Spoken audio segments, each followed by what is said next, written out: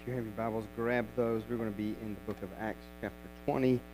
Acts chapter 20 is where we'll be this morning. Draw your attention real quick to Wednesday nights in March. We're having a parenting class. And what that means is this is for anybody who has kids, who doesn't have kids, who wants to have kids, hoping to have kids, has grandkids, any kind of kids, you're around kids, it will be a great opportunity for you to be a part of this. And so we'll gather Wednesday nights in March in this place, and we've got a special guest that's going to come and lead us in those nights on just what it means to be godly parents, what it means to raise your kids as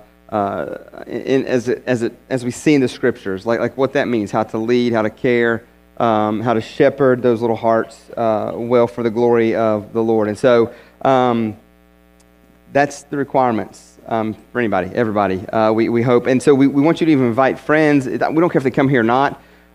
We just want to make you aware and give an opportunity for people to be able to come and learn more, hear more, and see what it looks like from the scriptures and how to do that. And so, like I said, it'll be here Wednesday nights, 6:30. Next week we'll have some handouts you can take and kind of blitz the community, or if you have friends at work, things like that, to give those out there. So I was ready, I would say about Thursday evening, felt pretty good, kind of confident in where I was going early on afternoon. It was going to be in the book of Romans, chapter 1. And y'all, no, don't, we're Acts 20, I'm not changing, okay, we're good there. But no, I was Romans 1, man, and I love Romans. Gosh, the book of Romans, you know what I'm talking about. Oh, it's good. You know, like just the Apostle Paul and that theology and the doctrine and how he just like beats us up a little bit with it. And it's good stuff. And I was ready. I was excited. And but I talk to people. You know what I'm saying? And what I mean by talk to people, like I'm an eye contact guy. Like there's times where my wife's like, okay, look at me, focus. We're going in. We're getting 3 things and we're out. You look at the floor the whole time. You watch my feet. You don't look up for nothing. Don't say nothing. Don't wave at nobody. My feet, follow me. Got it?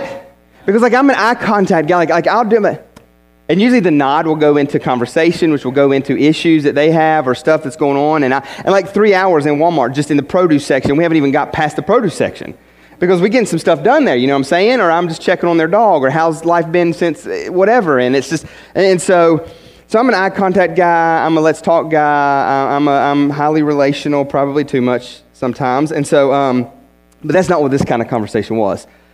This conversation was just in talking with people that I know that I'm close to, and just having conversations. And that happened Thursday afternoon, and then that night, late into the night, as I'm sitting on the couch, gazing into my wife's beautiful blue eyes. See what I'm doing there? Having conversation.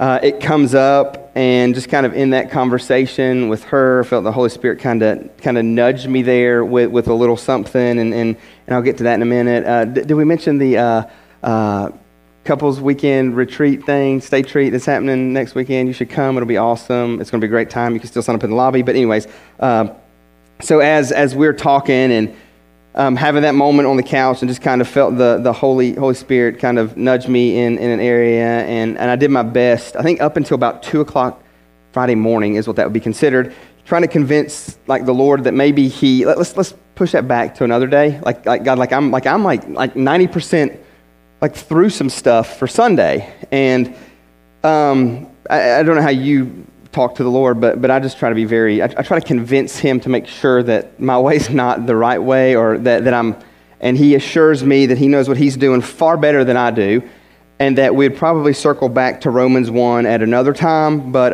for today, that this would be the direction that I want you to go, and Acts 20 would suffice much better. We'll get to Romans, not the Romans that I thought we would get to, but we'll get to Romans here in a little bit, and so that conversation that I had, really a lot of conversation this week has kind of spurned from what took place February 8th in Kentucky, what is being characterized as revival, Ashbury College, and how something's happened there, right? Something's going on. You see a ton of people flocking there. You see services that are lasting into the morning. You see people driving for miles. Even like prominent Christian pastors and people in the Christian world, kind of going to see what's happening, what's taking place, and so it appears something's happening, right? And a lot would describe that as revival. And I don't know if you're like me. Sometimes we can become skeptical. I can become skeptical, or it's easy to be skeptical. Is it real? I mean, come on now. Is it real? Is it not? I don't know if you've ever been to Kentucky, but if something's going to happen in Kentucky, it's God. You know what I'm saying? Because I'm from West Virginia. I'm just saying, go Wildcats. But I'm a West Virginia guy, so I mean, I get it. You know, like God would show up in a place that would make no sense, and I'm just joking about that. But like I said, something's happening, something's going on. Is it not? And like I said, it's easy to be skeptical. Is it real? Is it not real? Is this manufactured? Is this just something? And I'll end at this place. God's doing something. God is doing something. And the way that we'll know is that time will tell, right? Let's give it time and let's see what happens and let's see what God does and we'll be able to test that and to see. And there's things in the Scripture that we can do to, hey, make sure, is this real? Is it not? Is it of God? Is it aligned with who He is, His nature, His character, those type of things? And but like I said, it seems like God's doing something out of the norm, which should excite us, right? It should excite us, and it should give us some encouragement that He's still working, that He's still moving, that He's doing. And I'm reminded of that scripture with the Apostle Paul. Paul's in prison, and they continue to preach and continue to talk about Jesus and kind of share the gospel and things like that. And they come to him and they say that, hey, your critics, those people continue to do this, the same Jesus that Paul. And Paul's like, hey, who cares who does it? The main thing is that Christ is exalted and made much of, that His name is proclaimed, that it's about Him. And so I get to that place this morning. I mean, who's the headline's been about all this week? It's been about God, right? It's been about, look at what He's doing. Look at what's taking place. Look at what's happening. Look at what's broke out. And there's a lot of God on the forefront, which I think is an amazing, beautiful thing. And we should celebrate that. We should be excited about that. In fact, that's my hope for us. Like every week, that's what I pray. God, move and work. Would you just do a work in us so great in the hearts of the people here that it would break loose and take place and do something in our community like we've never seen or experienced before. That's my hope, is that you would set this town ablaze for Your glory and for Your name, and you would use us somehow, some way to do that. That you would orient us around Your word, Your heart, Your nature, Your character, so much so that we would leave this place changed. Or maybe we don't leave this place for a while. Or maybe we do. I don't know what it looks like or what it means. But I know the driving force is for the heart of God. And so that's been my prayer for a long time here for New Life, here for the Church Universal. Not just here, but everywhere in the world. And so I feel like God's kind of tweaked where we're headed this morning. We're going to look at this, and we're going to see something in Acts 20 that I believe will help us kind of maybe figure out why the church is in the condition she's in, and then we'll kind of circle back up and around at the end in Romans and look at what we need to do, position ourselves in a way that would allow God to move and pour out His Spirit and presence in us if He so chooses here in this place, this day, next week, whenever, however. And so the question I want to start out with before we, who wants to see revival? Who wants to be a part of revival? Who wants revival? This is, right. Yeah, me too. I think the problem is going to be this, and I don't want to see hands, but I want you to think about this. And I believe the problem is this next question I'm going to ask to follow up with that. We want revival. We want to see revival. I would even think that we would probably want to be a part of revival, but the problem would be is this. Who's willing to do whatever it takes to see that happen? No hands. Just think about that. And maybe you don't even fully know and understand what that question even means. We want it, we want to see it, we want to have it happen, we want to be a part of it, we want God to move and do, but we have responsibility too. Yes, it's the outpouring of God every time. It's all Him. But the heart matters. The motive matters. The why matters. And what I love about what I've seen and read, and I haven't done a ton of reading or check up on it, I've seen a little bit here and there, but what I love about it there at that college is that it's the church, yes, because the church are saved people, born again people. That's the church. We're the people of God, but it's not tied to a name of. You know what I mean? Like it's not tied to a name of it. In the environment, there's nothing special about it. I mean, they just come together, they're singing some songs, they're praying, they're being transparent and open and vulnerable, they're confessing sin, they're hearing the word of God proclaimed, they're praying, they're doing all of those things, just seeking God, serious about God. And what does God do? He pours out his Spirit. He pours out his presence. He works like only he can do. And I think what I've learned and seen in my lifetime is that the religious institutions, we just have a knack for kind of ruining a move of God. You know what I mean? Like we want to get all up in it. We want to kind of dictate. We want to make sure. We want to, kind of like me talking to him late into the night, making sure that he understands and knows what he's supposed to be doing. Like he's forgotten in the equation. If anybody's going to get it wrong, it's not going to be him.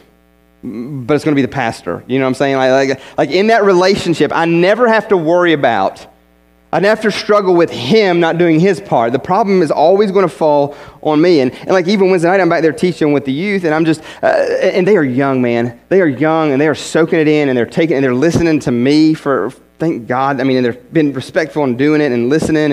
And I made the comment to them, like, guys, the thing I love about being back there on Wednesday night with them even, is like, it's kind of like one of those things, as we get older, we just get crustier. You know what I mean? Like we get, I guess, maybe sanctified and kind of like dignified and kind of like whatever an affied is. Like we get some of that stuff kind of going in us, and we get all like prim and proper and prestigious, and we just ruin it, you know? Like we can't be. The thing I love about youth is, man, is they're dumb and they don't realize they're dumb. You were there, you know. And then like something happens, and like that creativity of us kind of goes away, and that excitement and life of us kind of goes away, and we learn systems, and we learn how to kind of like fake some stuff, or we learn how to kind of hide some stuff, and we learn how to kind of cover things up as we get older. And they're too dumb to realize how to do that yet. And I love it because you can be real and you can be honest. You can be you can say stuff to them that I just don't. I mean, I feel like I could say it to you, but you probably won't come back. So I want to kind of like easily say it to you, and so that's what I try to do. I try to ease into the water, and I kind of just watch it. We'll see in a minute. But with them, they just come out and they just don't go, oh yeah, oh he's talking about me, and they just keep listening. And they just go with it, and God will kind of get a hold of that, and God will kind of work, and he'll do, and I love that. We can just get, I don't know, I guess very pharisaical very quickly is what I'm talking about. We can make it about things that God never intended for it to be about. We can hijack it really, really quick. And that's why I wanted to ask that question about who is willing to do whatever it takes to see revival happen. And I'm not talking about some manufactured thing of man. I'm talking about a true outpouring of God in the lives of his people. I'm talking about God getting a hold of some hearts and doing some pretty cool, amazing things in them for his glory, to point people to him, to rescue and redeem, to draw people to him. So I'm going to ask you to join me as we pray, and we'll jump into Acts 20, verse 7 here in just a second. But if you would join me as we pray and just ask, man, I just want to ask you to just ask God to work, to move, to say, to do whatever he wants to do in this place, that he would just work and move like only he can, and that he would have freedom, to do whatever it is that he sees fit in this morning. So if you join me, let's pray, and then we'll jump in. Father, we need you. God, I need you. Lord, I just ask, God, I know, Father, as we gather here in this place, I'd like to believe and like to think that the heart is to know more about you. The heart is to grow in you. The heart is to have our sin revealed. The heart is to run headlong to the cross and repent and to beg of you to work and do like only you can in our life. Father, that you would forgive, Father, that you would save, that you would help us take another step in obedience, even closer to you, Father, that you would work and do. Father, this is your service. We gather here for you. Father, it's all about your glory. It's all about your great name, and whatever you see fit to do here, Father, we pray. I pray and I ask and I beg of you, God, do what we've seen this week here. God, and start with me. Oh, God, you know me. You know the sin and the junk and the struggle this week and the skepticism and the stuff that I've just dealt with and fought through and God, I just wreck me, break me. And Father, I pray that for everyone in this room this morning. The hands went up. Yes, we want revival. We want to see revival, Father, but I don't even know if I'm ready for that. I don't even know, if I'm just going to be honest, I don't even know if I'm willing to do the difficult work of laying myself bare before you. Father, there's certain areas in my heart and my life that I'm like, God, you can have this, but you can't touch that area right now. And so, God, I just pray all walls down, all doors open, everything unlocked, it's yours. And Father, you press wherever you need to, and you do wherever you need to do. God, I know revival will never happen if the crazy on the stage won't get his heart right and his life right. And then just focused on you and in connection with you and walking after you. And so, Father, I pray that for me, God. I pray that for the men and women in this room. God, maybe even for the heart that don't know you as Lord, God, that maybe this morning would be their morning of salvation, that you rescue them, God, from sin and from self, and that you show them that you are the best way. The relationship would be had with you first and foremost. So, Father, we thank you, we praise you. God, we're going to give you glory, and we're just going to ask that you move and do whatever you see fit in this time. So then we pray, amen.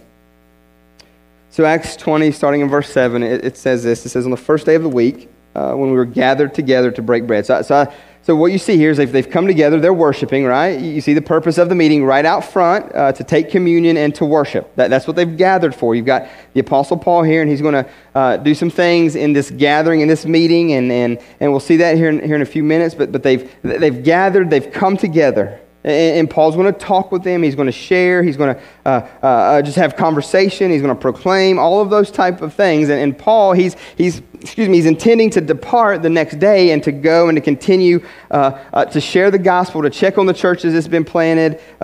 He's intending to go around and continue to just care for and walk with all the places that he's visited, his missionary journeys, things like that. And so what he does is he prolongs this speech. He prolongs this time together until late. It gets really, really late.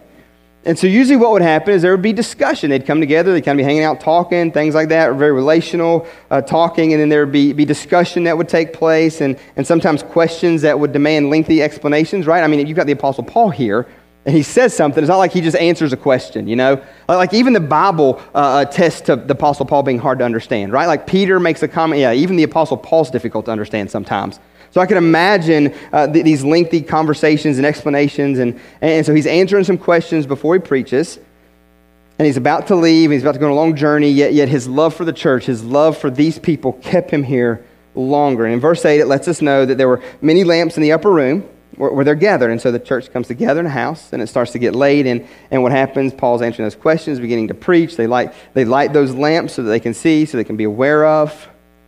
And then look at what happens next in verse 9. And this is where I want to camp out for a bit and kind of press us and maybe bring some things to the forefront this morning. It says this, and a young man named Eutychus, sitting in the window, he sank into a deep sleep as Paul talked still longer. I mean, so Paul's good, but I mean, like, dang, like, dude, you got the Apostle Paul and you're falling asleep? So I guess whenever people fall asleep at me, that should be no surprise, right? If you've got the Apostle Paul here and he goes long, which kind of opens up things for me maybe to go a little bit longer. Anyways, that's a joke. No, strike that one. But when you see here, it talks about this young man, and it gives his name there, and it talks about it. It suggested that this boy's probably anywhere from 7 to 14 years old. And so the verse continues to go and says, and being asleep, he fell down from the third story and was taken up dead. So you see what's happening? Paul begins to, they have conversation, they begin to kind of talk. It goes into Paul begins to preach, to talk, whatever he's doing here. And in that, the boy falls asleep in the window on the third story, and he falls out and he dies. Falls to his death. That's what takes place. Which brings me to some observation and maybe a picture of what's happened in the church. While we haven't experienced revival, while we haven't experienced a move of God, and what I would say first is probably because the church has fallen asleep. We've fallen asleep on some things. Like we've gotten complacent, we've gotten lax in some areas. We've got whatever the case is. We've just gotten lackadaisical. We've gotten comfortable. Whatever the argument needs to be here, I believe that the church, and especially in America, is that she's just kind of fallen asleep. Just kind of taking a little nap, a little doze, whatever the case may be. And the dangerous part about that is when you do that, you begin to die. And that's what we see happen here. He falls asleep and he falls out to his death. And so I believe maybe that's why we have a difficult time of impacting our world. I believe that's why maybe we have a difficult time making a difference or drawing people to Jesus. is because we've kind of started to like snooze on some things, and some things that should be important aren't important, and some things that should be of the utmost aren't of the utmost. And so in that, what happens is we become complacent, we become content, we become busy with things that really don't matter or things that aren't important. We sacrifice what's great for what's okay or decent. We become bored. As the church, we become bored, and I think that's the thing that blows my mind. The thing that I see in today's world is that the church, she's just become bored. And my argument would be, I don't know how you can be a follower of Jesus and be bored. I mean, there's work to be done. There's people to talk to. There's opportunities to go and serve and give your life away. Like you don't work where you work by accident. You don't live where you live by accident. You don't go where you're going to go here in the next however many hours by accident. You're not going to go tomorrow and do what you're going to do tomorrow by accident. It's the sovereign move of God to put you and to place you and to call you and to have you and to move you to different places and do different things and wire you in different ways, and it's for greater purpose. And so I just believe because sometimes we get bored or we get hard-hearted. We just let sin creep in, and as we let sin creep in, then we just kind of get complacent with it and get kind of okay with it, and we start to put meters on how, or gauges on how serious certain sins are compared to other sins, and we kind of become okay with it, and sin's not really that big of a deal. I mean, just a little sin's a little sin, right? Like there's not much. It's okay. It's not like I did this or I said that, or I just like I just use little words, not the big ones, or whatever the case is. We kind of become complacent and hard-hearted.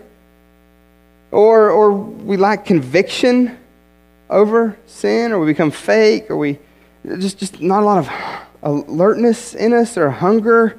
And that's what happens when you fall asleep, right? It's hard to be alert. It's hard to be aware. It's hard to be hungry because you're kind of just in that comatose state of not caring and just kind of being and existing. And so we're not longing or yearning for, we're not real, we're not transparent, we're not sharing the gospel with.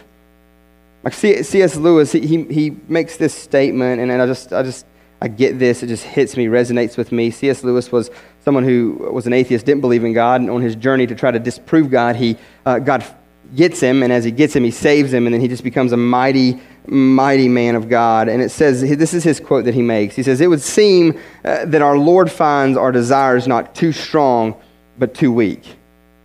So what C.S. Lewis is saying is, as he looks out and as he assesses the church, as he assesses believers, he would say, the problem is that God doesn't see that our desires are strong, but that we're a little weak. You know, like you go to the restaurant, you order sweet tea, you take a swig of it, and it's just like brown water.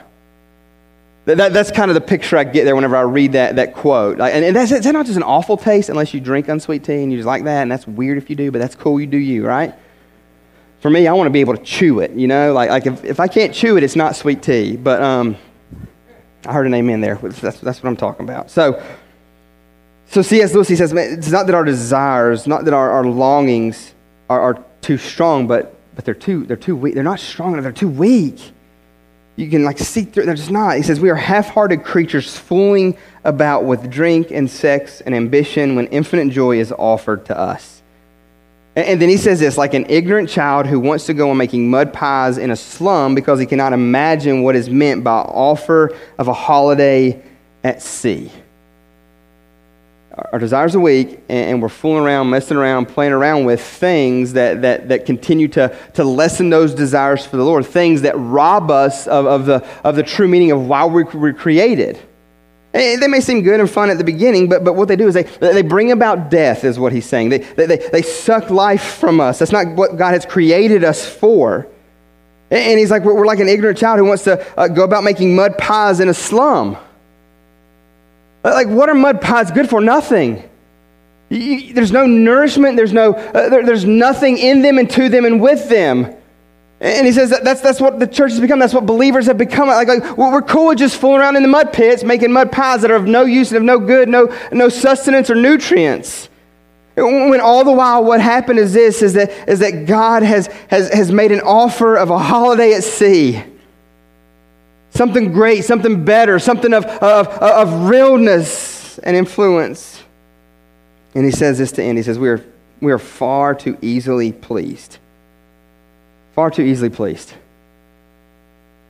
And I would agree. I would agree. Like we would give it a little bit, but then that's about it. And if it's any kind of energy has to be exerted in something or cost in something, whether that's financial or of my time or of my whatever it may be, no.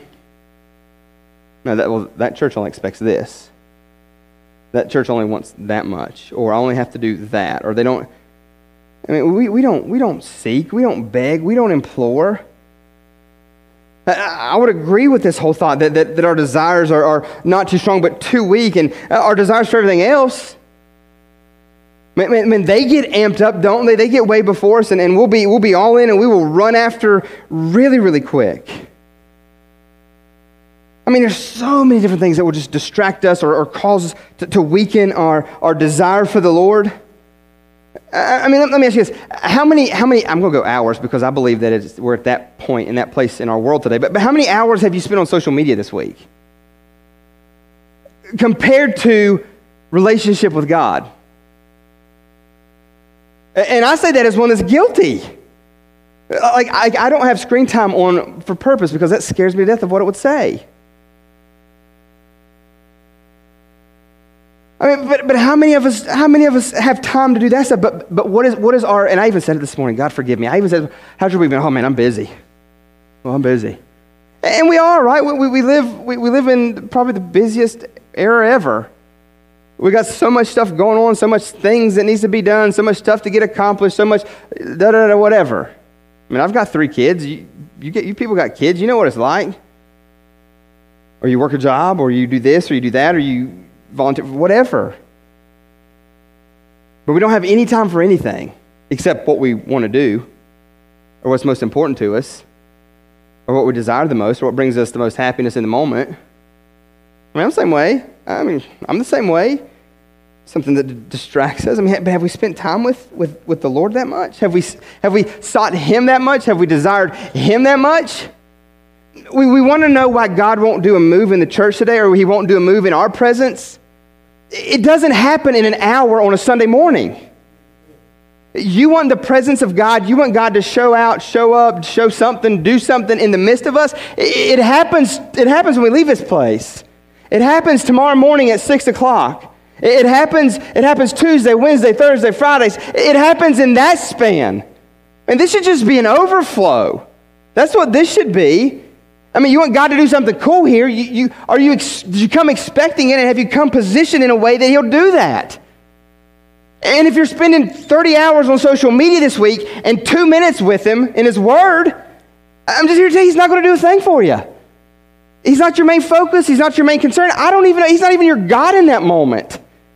Because your God is the thing you long for, seek, want, worship, desire more than anything else. And if it's 30 hours social media but I read my verse of the week, I kind of memorized it a little bit. Or I read 3 verses this week. I don't remember what they said, but I read them. But I know what my neighbor from 6 moves ago had for dinner on Wednesday night, and I cannot believe, you'll never believe who they invited over to their house. And you know that ugly chair that we just couldn't stand? Well, it's gone now. I wonder what they did with it. Like, we'll remember that ridiculous stuff, but we won't even know what we read. We won't even remember what we prayed for. We won't give it that kind of attention and time. The writer of Hebrews says this, Hebrews 2:1. He warns the church, and I believe that this is the church, kind of same condition that we're in today in our world, same state kind of stuff that they're facing. Just looks a little different, but the same thing. He says this in Hebrews 2:1. I believe we just kind of get a picture of what that looks like. Therefore, we must pay much closer attention to what we've heard. We need to be aware, we need to hear, we need to process, we need to do, we need to pay attention, we need to wake up. See, the author of Hebrews is saying, church, wake up. Hey, get your attention on what's most important. Focus back in. Like, I don't know about you, but dang it, I have a hard time focusing. So I take medicine. Sometimes it works, sometimes it doesn't. But is that not the world we're in? Is that not the day that we're living in? The world does not want us to pay attention to anything.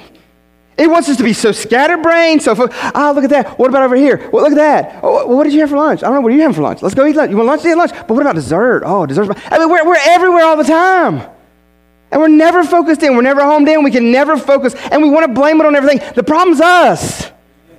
We've allowed that. We can cut out other things or we can do other things. The problem is the heart and the motive. The problem is not the stuff that gets our attention. The problem is that we've allowed it, that we've let it seep in. And that's what you see here in Hebrews, that we must pay much closer attention to what we've heard. We need to hear it. We need to process it. We need to do it. We need to be aware of. We need to be conjugate to it. See it. Why? Lest we drift away from it. This isn't far removed from the death, burial, and resurrection of Christ. I mean, we're at least we've got a little over 2,000 years on our side, right? Like 2,000 years, like we can forget some stuff in 2,000 years, right? Well, no, we have the Bible and we have the Holy Spirit. He won't let us, but anyways, whatever argument you want to try to make. But they're not far removed from that reality. And look at what the author says. Hey, pay attention. Remember what you've heard. Be aware. Look for, see. Don't move. Hey, wake up, church. Wake up. That may seem good. That may sound right. That may look okay. That may be. It's not. Pay attention. Test it and see. Does it align with the Scripture? Does it align with the heart and nature of God? Why? Lest we drift away from it. See, the tendency is to drift. We're going to drift. You're going to drift. I'm going to drift. We're all going to drift. We're going to drift because that's the tendency of the heart, is it not? We're going to drift. And what normally happens is not a drift toward holiness, but a drift toward self and sin. Pleasure, sin, me. A drift away from the things of God. And if we're not paying attention, we will wake up and we will look and we'll be at a place that we never meant to be. And I believe that's what we're seeing in the church today. I believe that's what we see taking place. And what we see is God starting to stir a little bit in some people. And the thing I love is it's like those people, you know what I'm saying? Like we're all a little bit older. We don't have a whole lot of Gen Z. I don't even know what Gen Z is, but like that. We found one. I'm just joking. Jade, we love you. You know that. But the thing I love is like that group of people are starting to get it. I said on this platform, weeks ago. I said it again Wednesday night as I got to stand before the youth. I mean, we've got kids making cards for their janitors at their school that says, Jesus loves you, praying for you. We won't even tell our neighbor that. We won't tell the person we work next to in the cubicle with that. And we have a little 6th grader telling their janitor. We have, what's her age, your daughter's age again? 2nd grade. Stirring up conversation in the classroom about the gospel. A 2nd grader, a 6th grader. I looked at those youth Wednesday night and I said, you put this room to shame. You put the majority of the crosses in the lobby where we're trying to share the gospel with 1,000 people this year. And we should have done that in a week. 2 weeks maybe. I mean, we're barely pushing almost 200 if we're not even close to that, 150. And we've got God is using, well, because we're too crusty, as I said. We're too worried about what people think. We're too worried about what people say. We're too worried about, will I get invited? Will I get a like or an unlike? What'll happen? I might lose my job. Praise God. Some of you need to lose your job for the glory of God. Just love you enough to tell you the truth. This is where you'll get mad and not come back next week. But that's fine. I've got you for the next hour and a half, so we'll just keep going. But the drift is to self and sin and comfortability and sleep and complacency. That's the drift. And he's saying here in Hebrews, don't pay attention, pay much closer attention, look. You end up drifting. And I just believe that's what's happened in the church. That's what's taken place. And so we see the boy fall out of the window. He's dead. And then look at what Paul does here in verse 10. But Paul went down and bent over him and taking him in his arms, he said, do not be alarmed, for his life is in him. So God uses Paul to restore the boy's life. And again, here we go again. But was he really dead? Like we want to be. Was he fully dead? Was he not? Was he kind of just knocked out? Maybe concussion. He's concussed. That's what happened. I was rolled in the back of his head. Shallow breathing. We couldn't really tell. They don't have the pulse meter things. Like they can't put your finger in the oxygen thing to know is he really, is he not? Let's get a heart monitor on it. We can't. We don't know. I mean, it says dead, but is it really dead? Like, how dead is dead? I mean, that's a good question, right? These are all plausible. When was the last time you fell from the 3rd floor and made it? Like I fall off one step and I'm done for a week, you know? So I get, okay, he's probably gone. And then Luke, do you know, like the author of the book of Acts, Luke, the man that pens it, he's a doctor. Luke is a doctor in this day. And I'm pretty sure he would be able to determine whether or not someone's dead. The people there in the moment, I'm pretty sure that they would be aware of whether or not the boy's dead or if he's alive. And even here when the Apostle Paul, when he says, hey, don't be alarmed, what it implies, what it says in the original language, what that means is that there's this huge uproar with much lamenting. I mean, they're broken, they're devastated over what's taken place and what's happened. I mean, us in 2023, we're kind of like, yeah, but how dead was he really? Just roughed up a little bit, knocked out, concussed. I mean, what happened really there? Maybe not. But the people that experienced it and saw that the dude was dead, that he was gone, that he wasn't there. They experienced and they saw God work and move. And they weren't critical. They weren't scared. No. Paul quit. He needs to be dead. Let him be dead.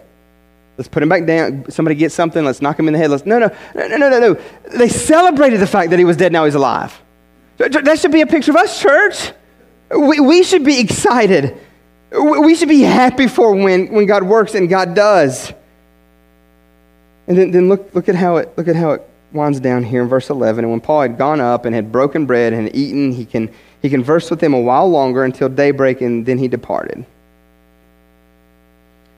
I'm just blown away by this. I mean, like this just, I don't know, just stirred in me over the last couple of days as I read, as I thought, as I pondered, as I prayed a little bit. Church is gathered, they're going to break bread, they're going to worship, they're going to hear Paul. Kid falls asleep, late in the night, falls asleep, falls out the window, dies. Everyone's upset. God uses Paul. Paul's a willing vessel to be used there, brings the boy back to life, and then Paul goes back to what he was doing and preaching, and they take communion, and then he departs as the day breaks. And I'm like, this is just a normal day for the Apostle Paul. Is it not? I mean, you read his life, you look at it. I mean, this is just like a normal day for him. I mean, like I'm done for the rest of the year if this happens. Like, just like you fall out here this morning, and I get to kind of come over there and pray, and God brings you back. I'm like, I'll see y'all next February. I'm out. But not the Apostle Paul. Like this is him. He's in. He's aware. He's following. He's seeking. And so this is the scripture God used to kind of just stir my heart this week, the last couple of days about revival. Because, church, revival stems from desperation. That's where revival stems from. It's almost like if you've been in the hospital and you hear the code blue called. And what the code blue does is it alerts the medical staff and the team that's assigned to responding to this specific life or death emergency. And so this emergency deals with life support and resuscitating the patient. They're gone. They need to be brought back.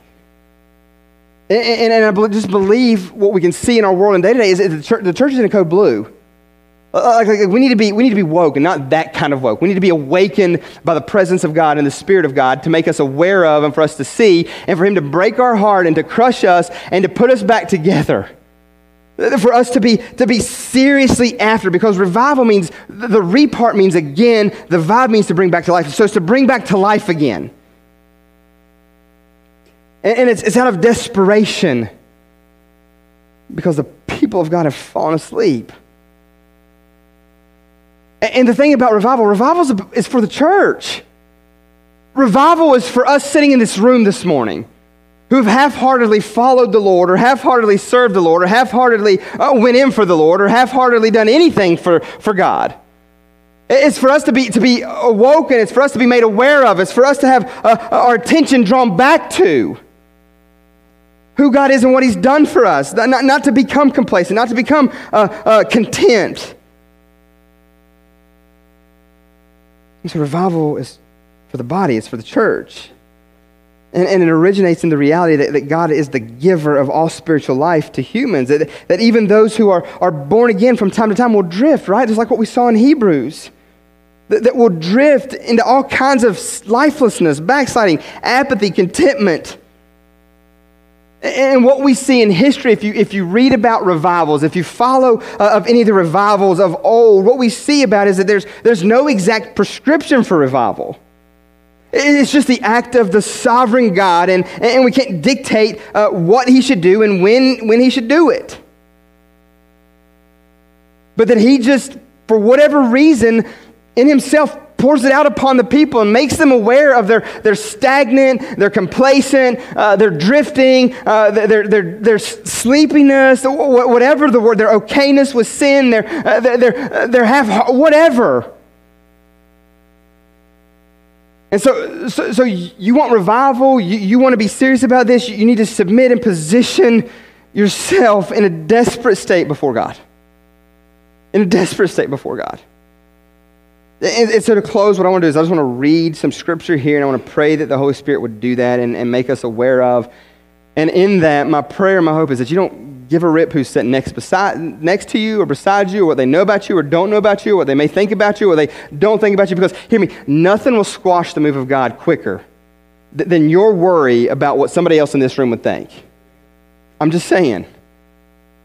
But that's what Satan wants you to think. That's what he wants you to be aware of. That's what he wants you to worry the most about. Like, oh gosh, what will they think if they knew that I did this? What would they think if they knew that I thought like that, or if I acted like that, or if I did that? And so revival happens when we're aware of and we don't care, and our only focus and our only concern and our only desperation is for God. So Romans 12:9 says this. It says, let love be genuine. So what Paul is saying is this: let love be real, genuine, not this fake, counterfeit junk that we see in our world, but be all in. It's that agape type love. It's that God type of love committed to in. Let your love be real. The way that you love, the way that you walk, and love being real doesn't mean that you just turn a blind eye to, that you just let whatever go, that you just let whatever happen. It doesn't matter. That's not love. That was what we would define as hate. Like if you know something to be true and you're going to love somebody enough to just let them continue to do it, that's not love, but that's the opposite of love. So he says, let love be genuine, let love be real. And then he says this, he says, abhor what is evil. Abhor is to hate, despise, have nothing to do with. Nothing to do with. What evil, what anything that's opposite of God, that's what evil. Good, God is good, God is loving, God is gracious, God is everything on that side, and evil is the opposite of. And he says, abhor what is evil. In church, I believe one of the issues with the church is that we love just a little bit too much of the world. That we care a little bit too much about the world. We care a little bit too much about what it has to offer, what we can get from it, what it can do for us. But man, it makes me feel fuzzy, and I just want it, and we like that more than what we like of what God has created us for. And what Paul says here is abhor, hate it, have nothing to do with it. Stay away from it. And this is what he even follows up with, hold fast to what is good. I mean, I've got a 2.5-year-old, and when he gets a hold of something that he's not supposed to, and you catch it, if you can catch him, and he's got those little grips on the, I have never seen power and strength like that. You know what I'm saying? I mean, especially when it's like a piece of chocolate at 9:30 at night. First of all, it's never Dad's fault. It's always Mama. She put it down too low. It has to be. Couldn't be me, right? But to try to take that from him is an act of God. And when I read this is what I hold fast. You cling to, and you grab it, and you don't let anything pry your fingers from it. What is good? What's good is what's God. His heart, His nature, His character. Those type of things. That's what you hold fast to. That's what you grip to. And the way you find out, and the way that you know is through His Word, is through being in His presence, is through talking to Him, is through fellowship with other believers. Hold fast to what is good, what is honoring to God, what makes much of Him, what is His heart, His character, His nature. And then he goes on and he says this, and I just believe the church, we've gotten really bad at this too. He says, love one another, how? With brotherly affection. That picture again is committed, all in, for the good of the other person. Love each other that way is what he says. And then he follows it up with and gives us a little bit more instruction on it. He says, outdo one another in showing honor. When was the last time you just celebrated somebody to celebrate them? When was the last time that you tried to outdo your spouse in loving and caring for, in serving and doing something for? When was the last time you tried to outdo one of your coworkers? Not so that you'd be recognized, so that they could be recognized, they could be positioned, they could be the ones that could be applauded or have their backs patted, or the ones that could maybe they could be recognized and known. That's what he's saying here. I mean, to outdo one another in showing honor. I mean, to celebrate someone else over you. To make the post not about you, but about someone else. Yeah, but you're right. None of us deserve, if we're going to be honest about it. But to care for somebody that way. And he goes on in verse 11, says, do not be slothful in zeal, but be fervent in spirit and serve the Lord. Good lands. Don't be slothful. Don't be haphazard, half-hearted.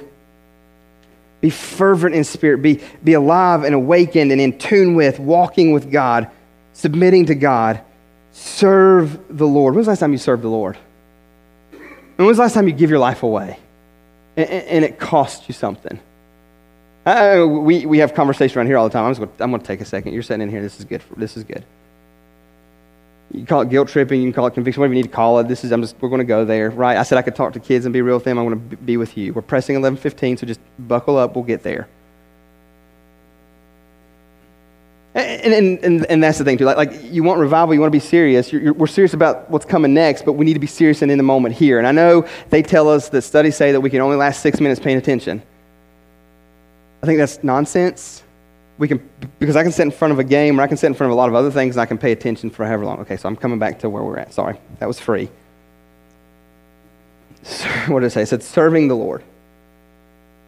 So a lot of our conversation here and around and in this place has been how can we do a better job of getting people plugged in and getting people serving?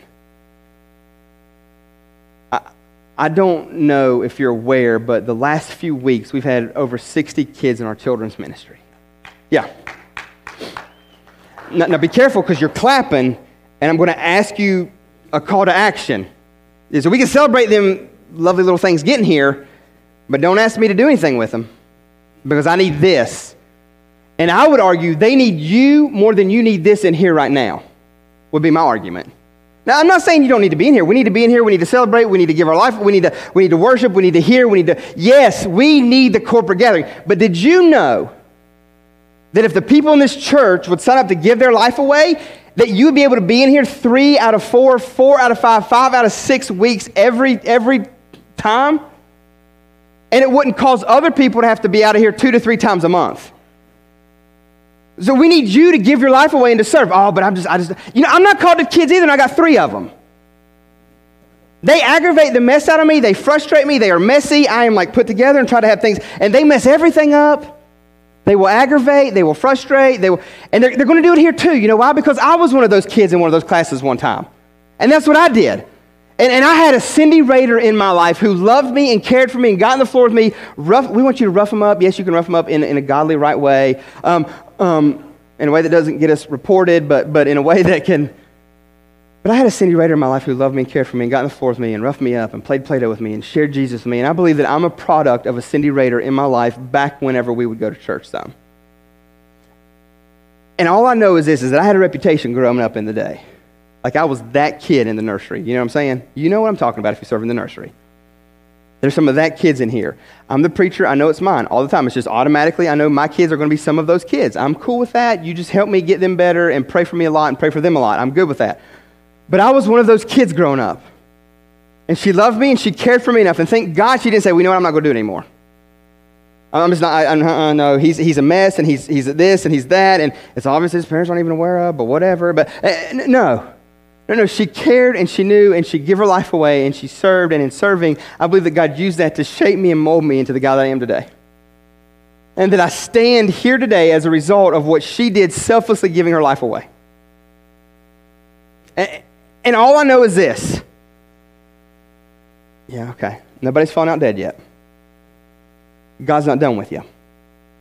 God's not done with you. And it's not time to check out. It's not time to give up. It's not time to quit. It's not time to, if there's an opportunity, that's what it says. It doesn't say, okay, it doesn't say this. It doesn't say serve the Lord where it's fitting.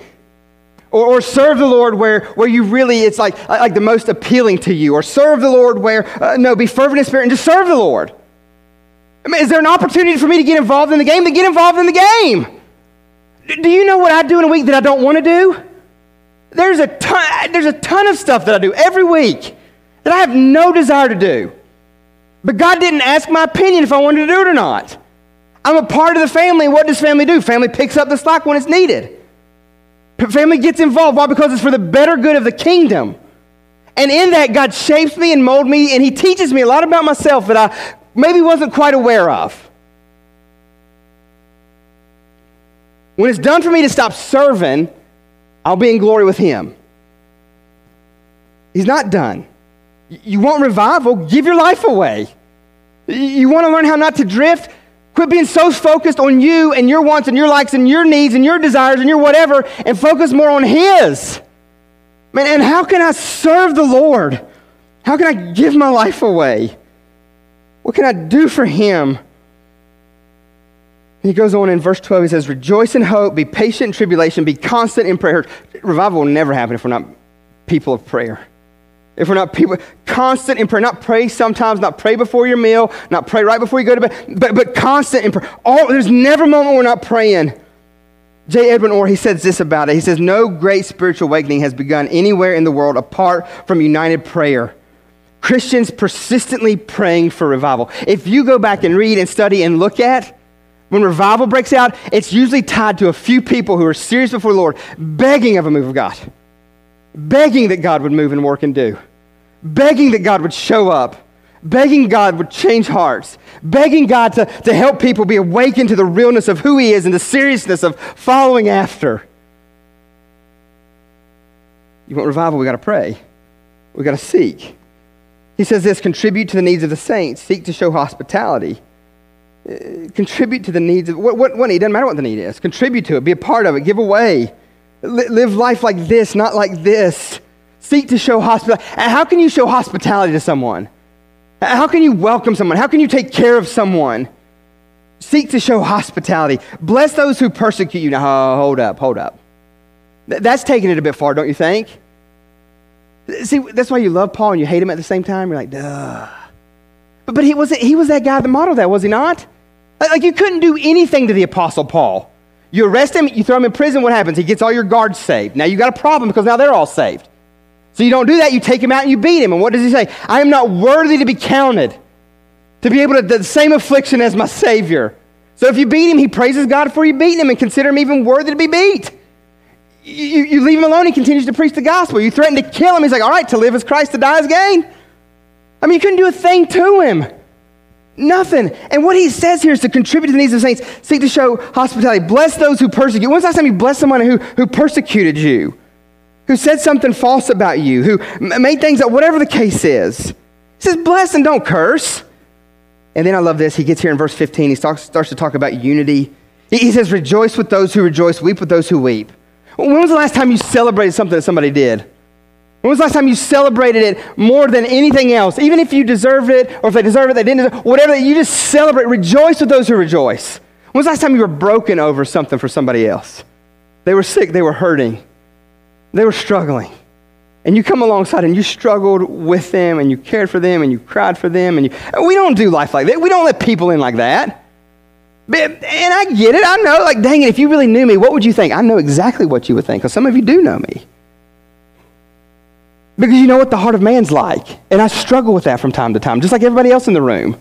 I'm selfish. I'm self-centered. I say things I shouldn't. I talk about things I shouldn't. I look at things I shouldn't. I chase after things I shouldn't. I look like everybody else in the room. But the problem is, like, we've doctored it up and we've made it look all pretty and we've tried to, oh my gosh, if they know me. You're right if they know you. But no, you know who knows you and who still moves towards you? Jesus does. So all I got to say is if somebody knows you and they don't move toward you, you don't need them in your life. Because what I know, and what it better be said about this place, is that there's a lot of other people that would love to know you and move towards you, even in the mess of it. Because we all have the mess of it. Every single one of us. And this isn't pretty and nice and have it all together. That's not what church is. And that's where revival stems. That's where revival takes place. When I don't give a rip what they think. I give a rip of what God thinks, and I care about what He says and what He knows, and He still loves me, and I want to move toward Him. When was the last time you rejoiced with someone who was rejoicing or was broken over? He says in verse 16, live in harmony with one another. The church should be unified. We should be, we're going to have little differences and little things that maybe we don't see eye to eye on and everything, but the main things are the main things, and we're unified, we're together, we're moving in one direction together with. That's what he says, be unified and together. Live in harmony. Don't be haughty, but associate with the lowly. Never be wise in your own sight. I don't even know what lowly is, but when was the last time you associated with lowly? What does that look like? What does that mean right now? Somebody that maybe is not as good as you, or not as whatever good is, or whatever, not in the place that you're at. Don't be wise in your own sight. It's not your wisdom. It's not your advice. It's not what you know, but it's what God knows. Don't be wise. And then in verse 7 he says, repay no evil for evil, but give thought to do what is honorable in the sight of all. Respond in a way that brings glory and honor to God, what's honorable in the sight of all. He says this in verse 18, if possible, so far as it depends upon you, live peaceable with all. It depends on you. You do everything that you can, church, believer, follower of Jesus, to live peaceable with everybody you can. Now hear me. It doesn't mean that you just go with the flow, or you just overlook, or you just let whatever happen. I mean, we can still speak truth and love. And I don't think behind the screen is the place to do it as we post about it. I think if we don't care enough to go face to face with them, we don't need to care enough to put it out there on social media for everybody else to know about. That's not, no. We call out, we walk with, we're committed to. Live peaceably with all. Verse 19, he says, beloved, never avenge yourselves, but leave it to the wrath of God, for it is written, vengeance is mine, and I'll repay, says the Lord. He says, to the contrary, if your enemy is hungry, feed him. If he's thirsty, give him something to drink, for by doing so you'll heap burning coals on his head. And then look what it says in verse 29. It says, do not be overcome by evil. Don't let evil slip in, remember? He says, abhor that, hate that, have nothing to do with it. Seek what God is, who he is. And that's what he says, but overcome evil with good. So as the band comes back up, that's weighty, that's heavy. I don't know where you're at this morning. I don't know what God stirred in your heart. But I know when I read that list, there are things on that list that I'm like, dang it, I've got to do better. I've got to care for, I've got to walk better, I've got to hate this thing, I've got to love this thing, I've got to get rid of this, I've got to do this, I've got to be open and obedient, I've got to just, God, what is it you're calling me to? What is it you want to do in my life? What is it? And so I don't know what God stirred in your heart this morning. I don't know what he said. I don't know what you're thinking. I don't know what's happening inside of you. I know what I've prayed for this week. I've prayed that God would save, because I believe there's people here that probably know about Jesus but don't know him personally as Lord and Savior. That you've come, that you've gathered in this place, or maybe you come all the time, maybe you come sometimes, maybe you're kind of just on the front. I don't know where yet, but I struggle to believe that everybody here knows Jesus as Lord and Savior. Now, I think we know a lot about him. We can say some things about him, but have we ever submitted and give our life faith all in for whatever it is he asks, and cast ourselves completely and utterly on him? That's revival. That's miracle. That's God bringing the dead to life. And I just want to encourage you this morning, because what it would take for you to stand up and say, you know what, I don't know Jesus as Lord, but I know him, I know a lot about him, and you've came year in and year out, you've got the t-shirts, you've done the things, you've signed the papers, whatever the case is. But there's never been real faith and heart transformation, a hatred of sin and a longing for holiness. And if that's you this morning, that's quite all right. Just know the gospel's been proclaimed, and the gospel is for you. And if you want revival, that's where it starts. Getting past the pridefulness of, well, what will they think or what will they say? I'm going to tell you right now what this church would think and what they would say, because if they know, I'm going to kick their tail. A holy kicking for the glory of the Lord. I'll tell you right now what the church would do. We would celebrate like crazy. And I don't care if you faked it all these years or whatever the case is. The fact that you have you're willing to lay the pride aside and say, look, I need Jesus as Savior. And I've pretended and I've faked and I've done this and I've said the right things and I know some of the right stuff, but I've never submitted fully my life to him. We're going to clap and we're going to go crazy and we're going to celebrate the fact that you are willing to step up and step out in that condition, that place. Or if you're here today and there's sin in your life and you want to repent, you want to run to the cross and you want to just say, God, I'm sorry, and you want to confess that and you want to be open and you want to just ask God to do a work in your heart to break your heart over that. I can't tell you the amount of time I have to do that in a week. Dang it, God, I did it again. My heart longed for that and it shouldn't have. I went after that and it shouldn't have. God, forgive me, help break my heart, and I'll call my guy and I'll say, look, I did it again. He's like, what'd you do, Scott? Because like my guy's also like the guy that does some landscaping stuff for me too. He's like, did your water problems? Flower dying again? What's going on? No, it's not that problem. It's my heart problem. What's happening? I'll be able to confess it. I'll be able to share it. He'll pray for me. He'll kick me sometimes. He'll pat me sometimes. He'll do a number of things to encourage and to press me along. So is it sin in your life that you need to confess? Confess to the Lord, repent of, confess to somebody else? And so I want to end the same way I started. Who wants to see revival now? I don't want to show of hands here, but I just want you to think inwardly in your heart. Who is willing to do whatever it takes to see that happen? Because I believe that's where it lies. That's where the issue lies. And I believe Romans 12 there kind of helps us see some of those things. So who's willing to step out in that regard and be made known, repent, seek, pray, hunger for, confess, celebrate others, serve, give your life away? Who is willing to step out and to do whatever it takes to position yourself and put yourself in a place of worship and vulnerability before the Lord? Because, church, hear me, it's not going to happen if we don't. If we give one iota, I don't even fully know what an iota is. If we give one iota about what somebody else in this place thinks, God's not going to bless that and use and work and move in that. See, I think that's what's been so amazing and beautiful about what I've read this week. It's you've got a group of kids that gather to seek the Lord. And you know what? They may not have it all right. They're whatever might not all be aligned, and it might be it might not. But what they do have in common is that they're hungry for God. And it's a group of people that we look at. They're just out sowing their wild oats, doing life, doing whatever. They don't really know. And God is using those people to shake us. Those who think we've got it, think we're put together, dignified, holy, religious folk. That's what I love about it, is that God just shows up in random places and he just drops his presence and his Holy Spirit in the middle of that. No rhyme, no reason, just a few people who are serious about seeing a move of God because they've positioned themselves in a way that would allow God to move and work and do, all for his glory, all for his name. I don't know for their church. I don't know for there. And I preach my guts out week in and week out to try to get us there. I pray my heart out week in and week out to get us there. I beg of him to do that same thing here.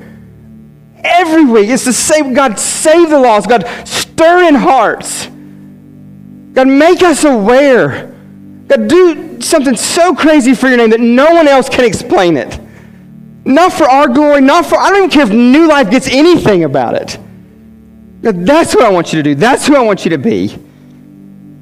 So I don't know what he's stirred in your heart. I don't know what's happened in your heart. I don't know what, maybe today is the day of salvation for you. Maybe today is the day that you finally confess and repent of that sin. And you confess it to somebody else too. Because, I mean, it's great that you tell the Lord, but somebody else needs to know so they can hold you accountable and love you and walk with you. And I don't think you just go telling everybody in the room, but you find somebody who cares for you, you find somebody who loves you, you find somebody who's committed to you and seeing you grow in the Lord, and you tell, and you find accountability, and you walk with, and you find encouragement, you find unity, you find celebration, you find those things that we just saw in the Word. So I just want you to be obedient in this moment as God leads. We're 11:32, it's all right. We'll probably get to 11:33 and 11:34. 35, we'll probably see 12. I don't know what we'll see. But that little thing doesn't matter. What matters is that you linger in the presence of God. Is that you ask him and beg him to move. That you get serious. Like I say that, I get serious with him. Do work with the Lord. Press in and pray and ask him to show and reveal and to work and to move. And so you be obedient to God's leading. If I'll go sit with the kids in the gym, you probably like, no, because you'll rough them up. We don't want you roughing them up. But I'll do whatever we need to do to let God do what he needs to do. So you be in the presence of the Lord this morning. We've got communion. I've got communion out again. If you want to take communion this morning and celebrate him, remember, as often as you do that, you celebrate him until he comes.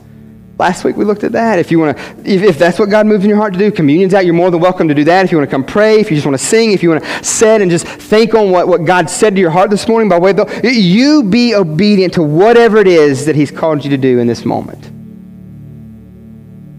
You be obedient. Sing, pray, read, confess, repent, whatever it is that God calls you to in this time. Father, help us this morning to hear from you. Not care what man thinks, what man says. But God, just be aware and awake here in this moment in your presence. God, nothing manufactured, nothing fake here, nothing, not trying to copy or emulate anything. We're just asking that you show yourself in a real way. God, that you would stir in the hearts of people sin, that you would draw them to your cross, Father, that the gospel would be prevalent in their life to remind them of who you are and what you've done for them. And Father, if there's a heart here that don't know you, God, I pray that you save. God, I pray you rescue and redeem and save. Father, I pray that this will be a place that people find community, find fellowship, find relationship with you and with others, where we really care about what we just saw in the scriptures, where we really live that out. We celebrate with those who celebrate, we mourn with those who mourn, or who are broken, who are hurting, that we encourage like none other. Father, that's my heart, that's my longing, and that's what I'll fight for till I die. So God, just work and move. I pray, fall heavy in this place now as a result of your word. Nothing that I've said or nothing that I've done, nothing that this people on this platform has done, Father, but just true pouring out of your spirit and your presence to draw us. Father, we love you. We need you. In your name we pray. Amen.